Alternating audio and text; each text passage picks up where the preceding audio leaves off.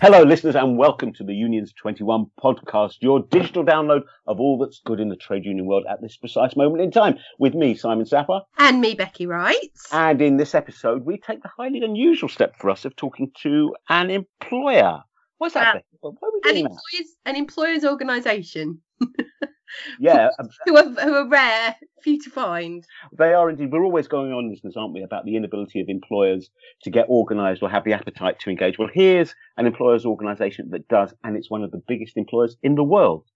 More on that later. But first, hot news from the Unions 21 stable is that tickets for our conference in May are available now. Hooray!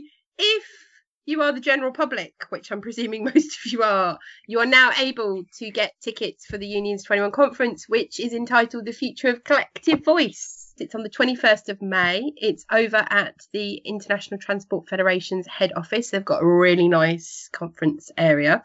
Refreshments are provided. I know that's pretty much why people go to these sorts of things, and it is what we're all judged on. We're going to be launching the report for our Commission on Collective Voice for the 21st century and talking through the report.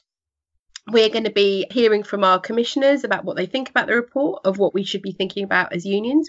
Then we're going to be talking about the future of digital in trade unions, which is about digital transformation in unions, but also just how unions can use digital processes to be more effective in the world of work. And really pleased to have a wide group of trade unionists and non-trade unionists talking about digital transformation and what that looks like, and also projects that unions are involved in around that. We've also got some nice sessions around innovation in unions. So we've got a special section for our health unions to look at innovations in organising within the health sector. We've also got something around managing change in unions. So how do you get from point A to point B? And also innovations specifically on private sector unions. And we said in our podcast with Paul Day that he'll be at conference talking about their CAC victories and kind of the learning points that he thinks that unions should have from that one. And then lastly, future of work. How do unions and policymakers respond to the future of work? We talk about AI all the time. We don't talk about AI all the time, but in the news, you're seeing all of these reports now around job losses, around automation, around robots, and all of these sorts of things. So what should our response be, and how should policymakers respond and work with unions? I am left breathless at that resume of what's going to happen in London on the 21st of May at the Unions 21 conference. Be there. You can see that you get your entire hit of trade union, development, organisation, inspiration, innovation in one place, in one day, with refreshments thrown in as well. What could be better? You can go to our website, www.unions21.org.uk, and get your tickets now. Early bird prices apply till when, Becky? They apply to the end of April, and then we go into full ticketing mode. Good value at whatever price you pay for them. So I was like, I don't care. I don't know how much it costs, but it sounds good to me. Well, go on the website, go to events, and you'll find out. It's not expensive. No, considering some of the prices people pay. Anyway, yes. It's excellent value. So to the main event, if you like, for this podcast, and that's our discussion with Danny Mortimer, who's the Chief Executive of the NHS Employers Federation, I think it is, isn't it? He spoke to him a couple of months ago about what he does, why he does it, how employers can engage with people. And it was an very interesting insight, I think, Becky. Wouldn't you agree? I should just say we took this unusual step of talking to Danny because there aren't many employers, organisations, employers associations left in the UK that do any form of collective bargaining, and the kind of a social dialogue, partnership arrangement, I don't know, whatever you want to call it, the negotiating relationship between the health unions and the NHS employers is one of those few bodies that is still there, albeit they're in the public sector, not the private sector. Danny was really gracious to talk to us and to give an insight from his point of view. I think he very much, in talking to him, recognises this isn't a perfect mechanism, and that I'm sure that we would find fault with some of the things that are happening and with what kind of goes on. But I just thought it was really thoughtful, really interesting to hear from his point of view and the kind of the point of view of quote unquote the other side. And just before we cut to Danny, listeners, to remind you that back around Christmas time 2017, we recorded a podcast with John Skews, who's the Director of Industrial Relations for the Royal College of Midwives, in which he gave his view of the same employers organisation that Danny heads up. So in terms of a counterpoint, you can find the link to John's podcast on this on our website. And also, to be fair to Danny, he's been with our commission giving us some really interesting ideas and feedback on some of the proposals that we've been making. So it was really lovely to kind of talk to him. Yes. Hello, my name is Danny Mortimer. I'm the Chief Executive of an organisation called NHS Employers. We're the Employers Association for the statutory NHS in England. So what's the statutory NHS in England? So the NHS, the easiest way to think about it is that the NHS exists as, firstly, a funding system. It pays for largely free healthcare for all of us. But it also owns the greater part of the means of delivering that care, but not all of it. So general practice, pharmacy, dentistry, opticians aren't owned by the state. They're independent contractors. Yeah. And so whilst they're funded by the NHS and we receive funding through the NHS, actually GPs in particular are independent businesses in effect. Yeah.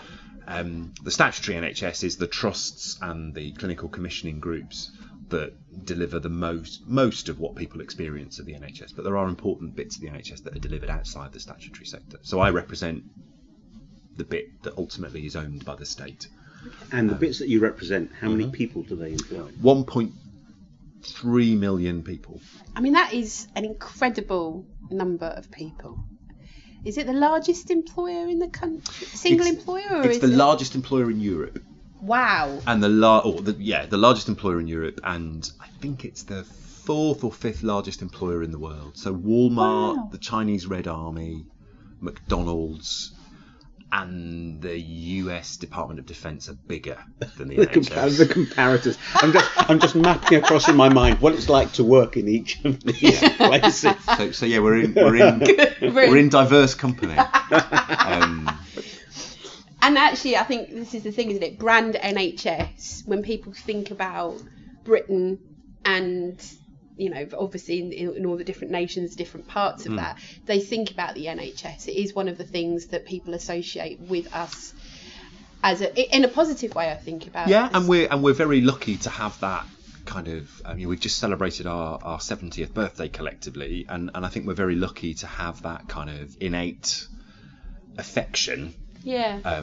From kind of wider society, and we're also lucky in that we're both a national organisation, but also most importantly we're a local organisation. Every community has some vestige of the NHS in it, even if it doesn't have a building. It will have someone who's visiting people in their homes or providing services in the community. So we do touch every part of the country as well, and in some ways that's one of the real strengths of the NHS is that it's local. It's local to you and I and our families. In terms of how we organise ourselves, I mean, legally, each bit of the NHS is a separate employer. Yeah. So, if you ever get into an unfortunate position where you have a dispute with your employer in the NHS, it's your local employer. It's not typically the national bits, but we are bound together by a single identity. We're bound together, importantly, by shared terms and conditions and contracts. But we try and balance the national with the ability for local organisations to devise some of their own ways of doing things, albeit within a fairly tight national framework, particularly around some set expectations around pay and conditions, but other things as well. And obviously our relationship with our trade unions, we operate a number of contracts. Our biggest contract covers our non-medical staff, and then we have 3 or 4 medical contracts that we run for our medical workforce. Oh, interesting. But obviously, so for 75% of our workforce, there's a sort of standing contract that we have. But actually, what we do also have alongside the contractual frameworks is another framework, social partnership forum, which is chaired by a minister, which engages all our trade unions and engages us on behalf of employers for a national conversation about about employment matters. But obviously, importantly, we have local arrangements. Every single employer in the NHS recognises trade unions and has some form of partnership or consultative mechanism as well. And this is why I think this is a really interesting setup, because to some extent it seems to me, and Danny, correct me if I'm wrong, but we've had Swedish colleagues come and tell us about the system that they have in Sweden, the Swedish part model, where it's essentially the employers and the unions together, and they only get government involved if it's kind of completely gone to pot, and they kind of both sides feel that that's a failure if they've had to get the government involved in anything to do with setting standards or legislation or anything like that. And then I've just come back from visiting some Dutch colleagues, and they have a slightly different model because the government is involved to some degree with some of their sectoral stuff, and it seems to me like the NHS is like a mixture of those two things almost operating at the same time, or am I? No, I think that's true. I mean, again, it's important, I think, to think of the NHS as having a really important local dimension. Yeah. And by and large, in terms of the collective arrangements we have, the partnership arrangements we have, most of that will move forward on the ground. And these are big employers, still pretty much in every community in the country. Yeah. The NHS collectively will be the biggest employer. Yeah. When I worked in Nottingham, I worked in the Hospital Trust in Nottingham. We employed 15,000 people. We were the biggest huge employer in Nottingham. We were bigger than Boots, bigger than Capital One, bigger than Experian, bigger than HMRC, who've got a big office in Nottingham. So we're a big employer. So that the importance of that local collective relationship is really can't be understated. But we have a national identity too, and there are things we are able to do at scale. I think the thing that helps us with that, I work on behalf of the employers. I try and make sure that the national helps the local. Yeah. And vice versa. But make sure that the national helps the local do what they need to do.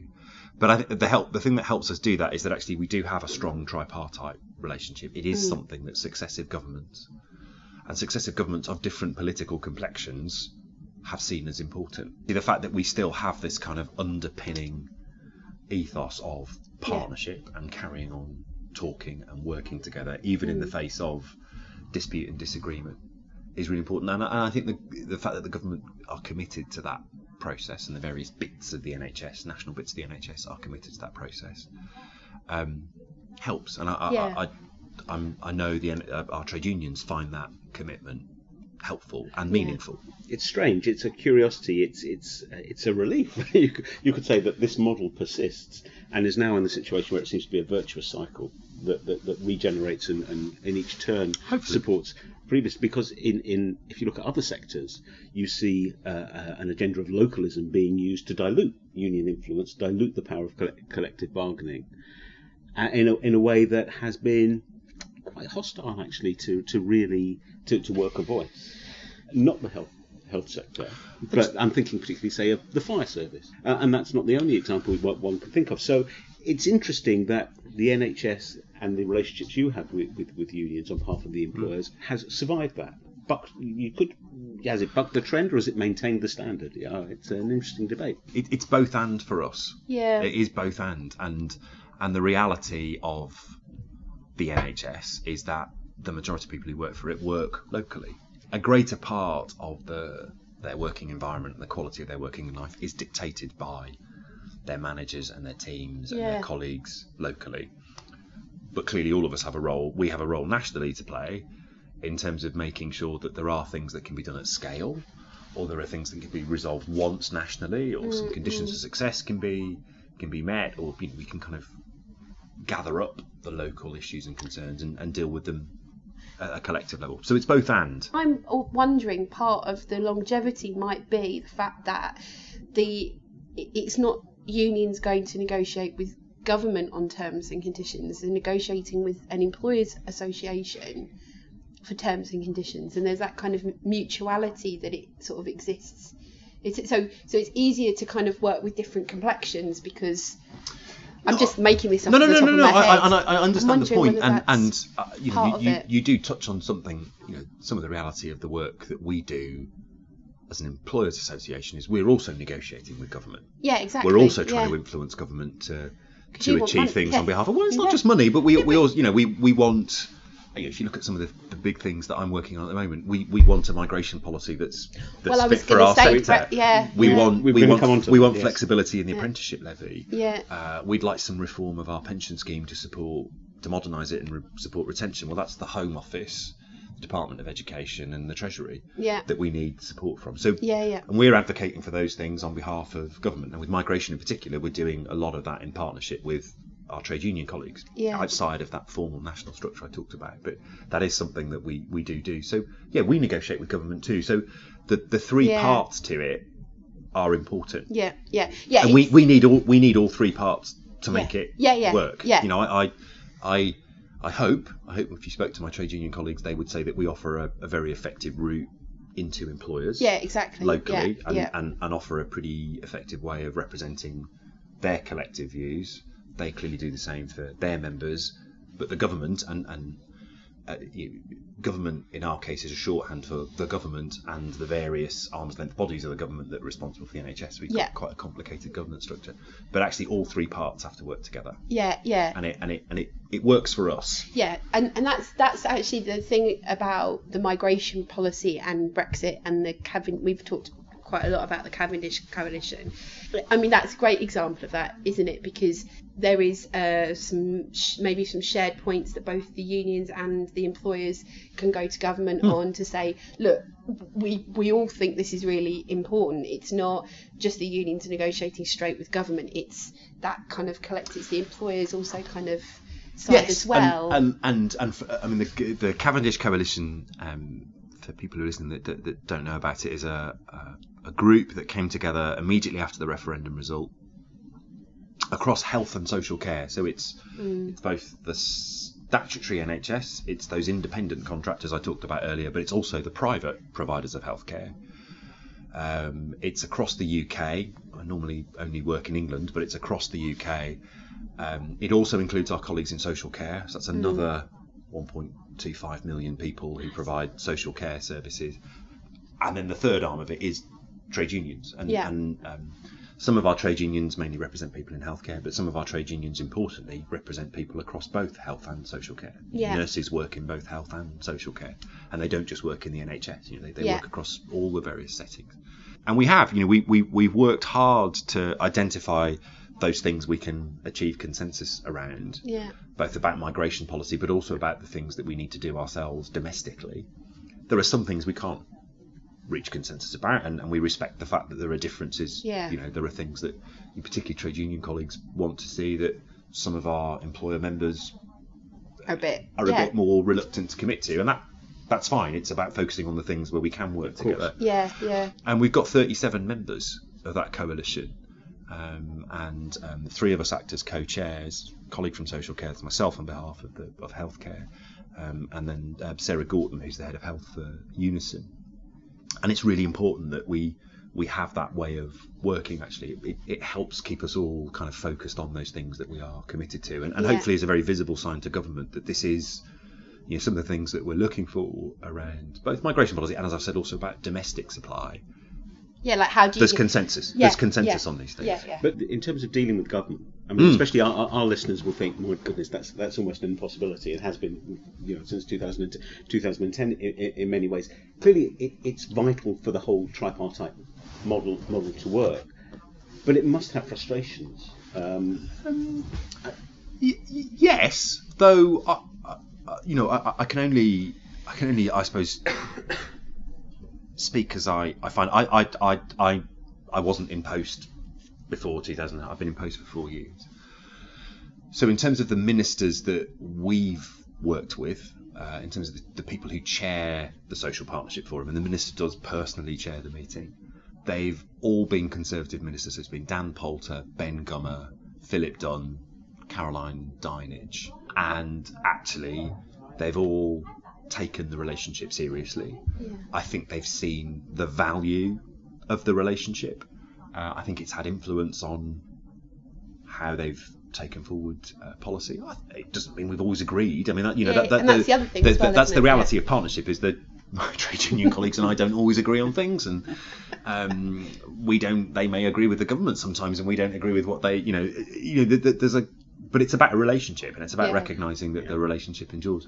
Again, our experience of the politics of it, the party politics of it, is that successive Conservative ministers, I've worked with 2 Conservative Secretaries of State, they absolutely understand the value and role of trade unions. They may or may not always agree with the trade unions, but they respect their role.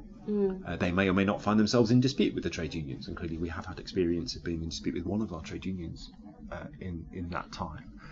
But the relationship, we've all seen the importance of the relationship continuing even while we're disagreeing with each other. That's helpful. I mean, I remember when the NICER report was published in the autumn that the Cavendish Coalition we commissioned into what are the resourcing consequences of Brexit, and there's some very stark figures in there and about staff shortages and the existing staff shortages from EU nationals who have already gone home ahead of a likely Brexit at the end of March. And then in the reports I read, there was like a response from government, and it sounded like a Treasury response, not a health response, even though it essentially said, well, this isn't. We're aware there's a problem, but it's not as bad as people have said, and there are 52,000 nurses in training, so everything will be all right. And I kind of think you probably have to kind of swallow, breathe deep, and then just re-engage. Yeah. We do. We have to kind of keep cracking on, and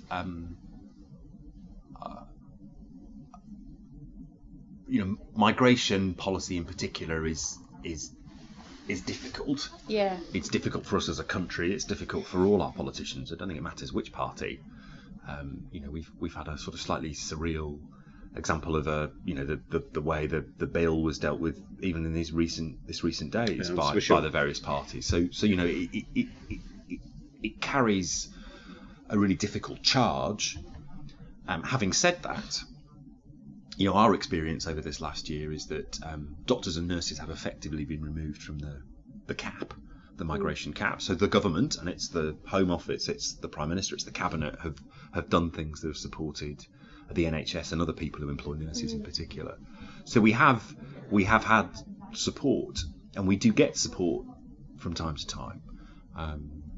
The defensiveness of the exchange in the media, one can understand.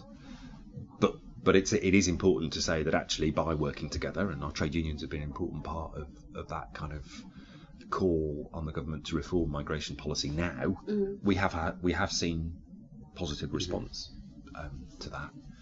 The thing that the Cavendish Coalition is very focused on is the longer term. Yeah. And it's not arguing against Brexit. Yeah, it's just dealing with the reality it's dealing like how we deal with Brexit. It's dealing with whatever structure needs to be in place after we leave, and our argument there is that we think there's a better structure than the one that they're proposing, and clearly we're not alone as a sector in making that argument. And I think the TUC and the CBI have been very clear about what they think jointly. I think there's been real power in the Director General and the General Secretary of the TUC kind of making common cause on these things as well. Yeah, I mean that's Brexit has really kind of brought people together in some and torn everybody apart. But it's reshaped the political landscape. I think that's the way to say it. But there are other examples. I'm making the point that there are other examples outside health and social care, where actually trade union organisations and employers' organisations actually have real common ground. Exactly. Yeah. And there's real power in that. Yeah. There's real power in that, and I'm sure there are times when the TUC and the CBI don't disagree with each other. Yeah. But there are some things around employment and the kind of model that we have of managing migration. Where I think there's a degree of consensus actually. Yeah. I mean, our view, our view generally would always be, absolutely. There is a common challenge. There is an equal interest of employers and employees and workers in getting arrangements that work in these very difficult and unprecedented circumstances. But so often, and what makes the Cavendish Coalition so appealing and impressive and important is that so often, for whatever reason, employers do not seek to engage with unions, or employers are not well enough organised amongst themselves to effectively engage with trade unions. We don't talk enough. I mean, I've said this a lot. I still think we don't talk enough, not about whether employers want to engage with unions or not. I think you've got the same issue for employers that you have for workers, which is that they don't always know what unions really are. And you're giving me a wry smile. And I would agree with you. Then also some employers just don't want unions in their workplace. I would agree with that as well. But there is also that thing of the role of the employers' organisations in all of this as well, to support employers and to kind of create frameworks. And this kind of leads me, I suppose, to a bit of a question with my commission hat on, Danny, because the other thing, of course, that listeners may not know is that Danny has been the kind of employer side for our Commission on Collective Voice and has been giving us some really interesting insight into the employer side in all of this, partly because it's a bit, well, where are the employers associations and organisations that we can engage with about this? What do you think makes the system that you've got in health work that would be applicable to other industries and other areas? Because you're the biggest employer, as you said, you're the biggest employer in the UK. So that means like your industrial strategy has a huge, the industrial strategy of health has a huge knock-on into the wider industrial strategy of the United Kingdom. And it's a little bit like, where you guys lead, it's others could follow sort of thing. And we are, we're 10% of the GDP of the country. Yeah, don't forget that as well. In terms of people we employ, and we touch every bit. We are a truly national organisation in that we touch every bit of the country. I guess there are a couple of important differences. I mean, the first is that we do have, partly because we're part of the public sector, partly because we're so material to the public purse. We're the biggest in terms of what the Treasury spends. The NHS is the biggest call on that now. So, there are sound political and economic reasons why you want, particularly for pay, to kind of coordinate us, for us to kind of move as a block wherever possible. We have the advantage of actually 14 years ago, the government decided to establish an employers' association for the NHS, and we still enjoy that support from them, and we're given a degree of independence, but actually we are, we're here because the NHS system, the Department of Health, see value in us being here. So there's an advantage there, which is built in, and we have an advantage as well that actually trade unions have always been part of the fabric of the NHS. We have a very diverse set of trade unions, so which other sectors don't have. Yeah. I guess. The thing I would say is that it is possible to have local and national at the same time. It's possible to respect the ability of people to do things locally, and often that's the stuff that really makes a difference. It's the quality of your working environment, the quality of your relationship with your manager and your employer. Yeah, that's your everyday experience. That's your everyday experience, and that's the stuff that often makes or breaks organisations and employee experience, actually. But it's also possible to say, and actually there are things we can work together on, and where does that go into the employment field? That may not be pay, actually. And I think sometimes people think, well, the only reason you can work together on these things is to look at pay, and clearly for sectors that actually locally are competing against each other, why would you you're never going to have national terms and conditions. But this isn't about having national terms and conditions, it's about saying there are things, particularly things that the government does, that impact upon everybody. Yeah. And working together to respond to those things actually has more influence. And actually working together on those things with trade unions has even more influence. And you've got to work at that. You've got to find the areas of common ground. You've got to respect the differences. Yeah. But I think that's the thing we've hopefully shown with the Cavendish Coalition, is that it's possible to do that across 37 different organisations. It's possible to do that on behalf of a sector that health and social care employs 2.6 million people. And social care is absolutely the archetypal private model. Yeah. It's small. It's a combination of big businesses and it's lots of small local businesses. Yeah. But they bind together to represent their shared interests, and one of their shared interests is employment policy. They're not able to have shared terms and conditions or anything like that. That's not what this is about. It's about saying, well, so it's not a negotiation. There's an assumption that national work with trade unions is automatically a negotiation. It's a different type of conversation. And my observation is that's what the CBI and the TUC have been doing of late on some shared areas of interest. It's what we've been doing of late. So, and I'd encourage others to think about, actually, there will be things where there is both on the employer's side, and probably most importantly on the employer's side, there's a shared set of interests. You can respect the differences, you can respect competition, you can respect the fact that the next day you're going to be trying to take customers off each other and all that kind of stuff. But actually, we all want apprenticeship policy to work. We want the levy to be used properly as employers. That's for sure. And actually, funnily enough, so do our trade unions. Yeah. We all want a migration policy that's sensible for our sector, and funnily enough, so do our trade unions. We want sensible pension schemes and management of pension schemes and taxation. Funnily enough, so do our trade unions. And of course, there will then be differences. Yes, some trade unions want the kind of protections that are in the social chapter to go further and faster and deeper, and some employers will struggle with that.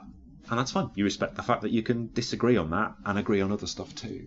And we've just got to build up. And again, it is that weird point. It's the point Simon made. See, weirdly, Brexit might be getting more sectors into those kind of areas where they do make common cause, because we all want there to be a deal. I think that probably unites most employers and most trade unions. We all want there to be a plan that unites most employers and most trade unions, and we all want some sensible settlement after we leave the European Union. We all want a sense of security, don't we? It's about securing our jobs, livelihoods, services for us, services to our patients and clients. Other people will have other metrics that they apply. But it's also about saying there is power in shared voice.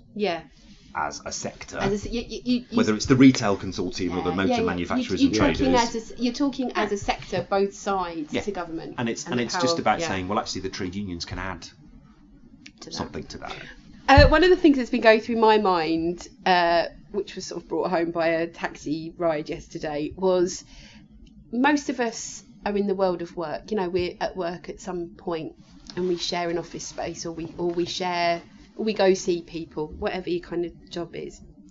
So work's really important. And how we move from where we are now as a country, whether we've got uncertainty or not, the world of work is going to be really important to almost knitting us back together again, maybe, where there are sort of divisions. And so therefore, this kind of role between employers and unions in kind of helping to maybe mitigate for some of the potential effects, but also just kind of helping to bring everybody back together might be quite important. It just occurred to me the other day. I was just thinking, it's most. So what's the role of work in solving all of the world's problems? And I guess a different reflection. I mean, the thing I observe in the work that you guys are doing, Unions 21 are doing, is trying to identify a new paradigm for trade unions. And the risk is in this country that.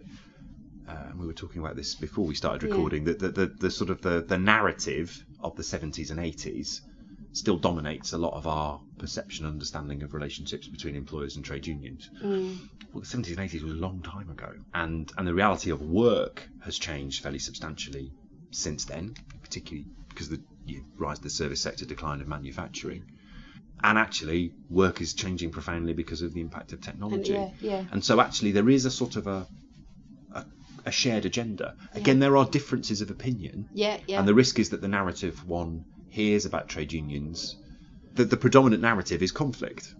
Whereas actually, our reality, it's not that we don't have conflict, and it's not that we don't, as employers, get things wrong. I'm not pretending we're perfect in this. But actually, the predominant narrative is of dialogue. It's of regular dialogue. It's about staying in the room. It's about disagreeing and working through the disagreements. It's about agreeing to disagree sometimes.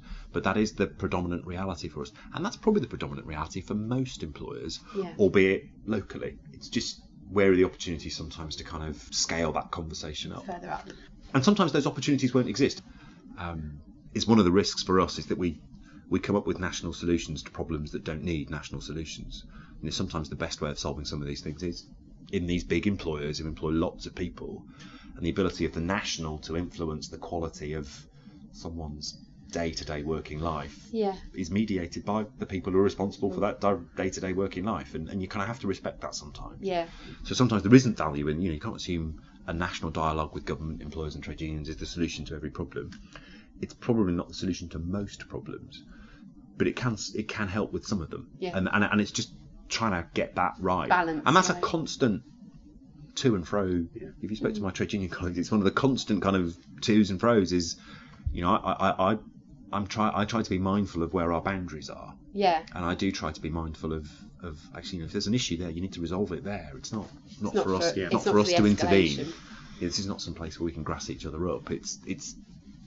That's not our job. Yeah.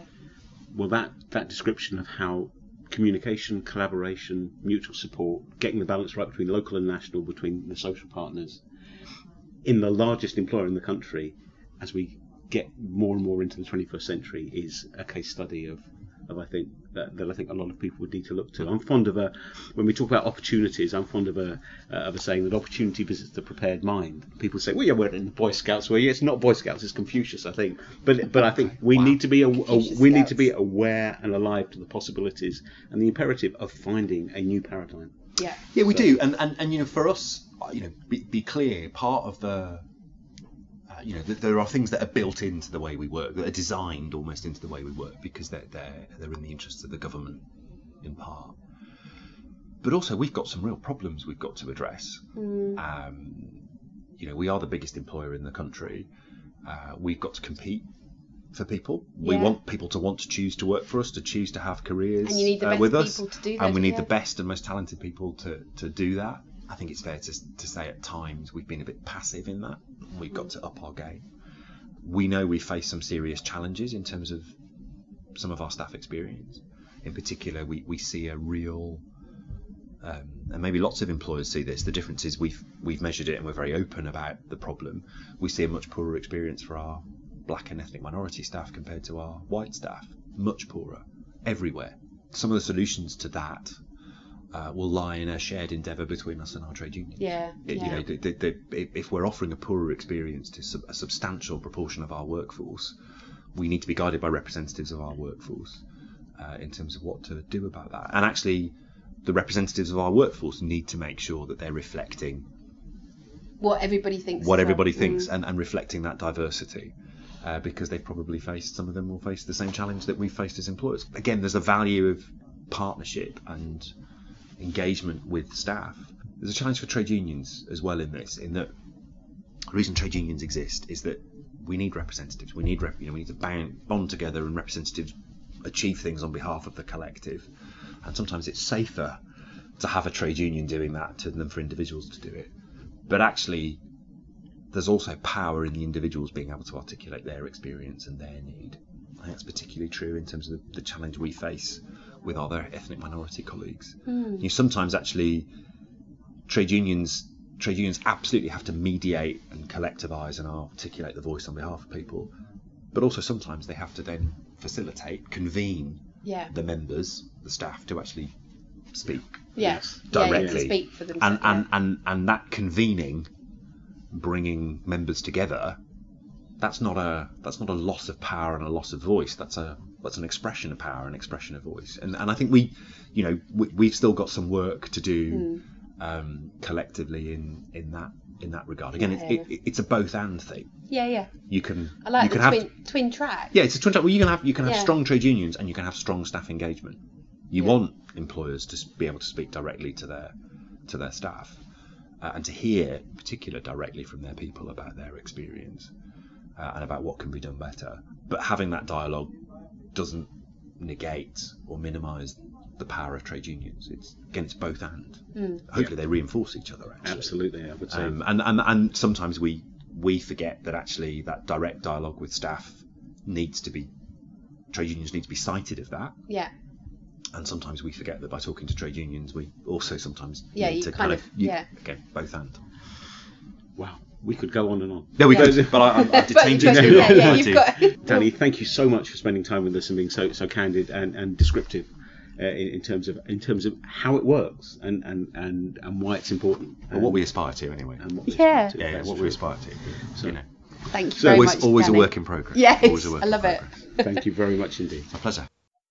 Well, listeners, we did say it was the employer's perspective, but I've got to say, Becky, that was very candid and very lucid, but it makes me feel a bit uncomfortable, to be honest, because yes, it's good that there's an employers' organisation with the capacity and the willingness to talk, especially when you think it's 1.3 million people that are employed. But when you think about the two-tier workforce debate in the NHS, with so many people contracted out and on national minimum wage levels of pay. Yeah. You think about the funding crisis in the NHS. Those things sit outside the parameters that we've just been exploring. And well, I suppose, as Danny himself recognises, it's not perfect, and there's lots more to be done. Yeah, but I think it would. We can't have this without acknowledging that the system isn't perfect, that there are some things going on which are a bit shady from our point of view. A bit shady, probably not. I mean, put in any other words that you want there. But I will kind of go back, and I probably get a bit of blowback on this one. But I think it's just good to hear from their point of view, because then it informs how we can take some of these discussions. And at the end of the day, I'm going to go back to strategic choice theory, because I love it, and it is the thing that holds this podcast. It's not the thing that holds this podcast together, but it's the thing we absolutely adore. And it's, fundamentally our capacity is the thing that we need to concentrate on and build. And it's harder if we've got employers who don't want to engage with unions and don't see the value of unions, and we've got public policy and legislation that doesn't help us to do that. But ultimately, we do need to concentrate on building our capacity, and that is something that's easier said than done. I can say this, but I'm not for in the health unions, and I'm not doing that anymore. But it still needs to be said. I think that's right, because I think there's a risk, isn't there, that people, us included sometimes, I guess, take a systems approach. If there's a system that provides, encourages, nurtures, supports collective bargaining, for example, that's almost a magic bullet. That's going to do it, and it's not, because you can have all the systems in the world, but actually, if you've got, I liken it to say, you can build a house, and that's the systems. But you build a house, it can be a fantastic house, but if there's no one to live in it, if it doesn't provide a roof over everyone's head, then it's a very limited value. If you like, the system is the house, but you need organisation and membership and capacity in the workplace on the ground to make the most of that, to make it work at all. And as you say, it's easier to say than do. But listeners, I hope you found that interesting. If you're working in health, if you're working for one of the health unions, if you're a health union rep, we'd love your views about your experience of dealing with the NHS employers. You can email us at info@unions21.org.uk.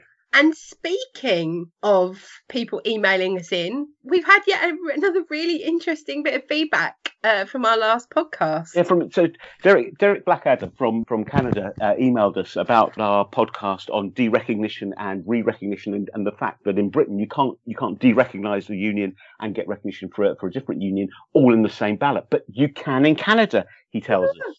And it's really interesting. The Canadian system of certification and decertification, as it's called over there, seems to be more like a TUPE transfer. When you have a TUPE transfer, nominally the only thing that changes is the name of the employer.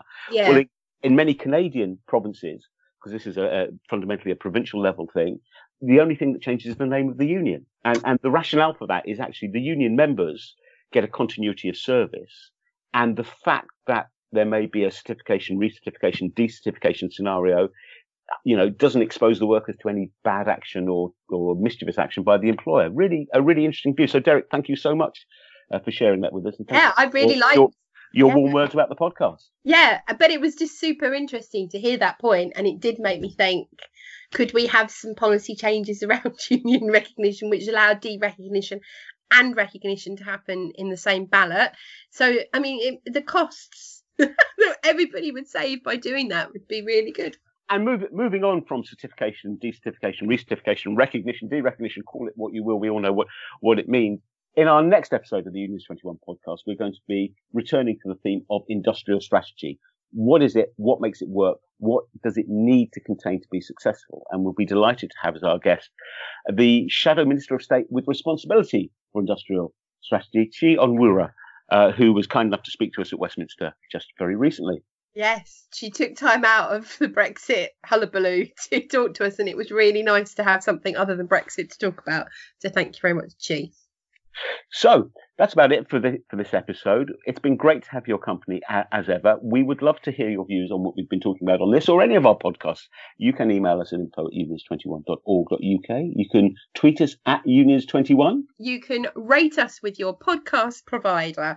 Help us to beat the algorithms and show people what trade unions are up to on a national and global level. Go to your podcast provider, give us a really nice rating if you'd be so kind, maybe a little review as well, which, you know, we'll take, but a nice one would be really good. We only get nice reviews. We do. Well, yeah. So far. But if you listen, please rate us, please get involved. Please tell us who you would like us to talk to. Is there somebody who you've come across that's really interesting or that you are interested in yourself? Let us know at info@unions21.org.uk. So until the next time, thanks once again for listening and goodbye. Goodbye.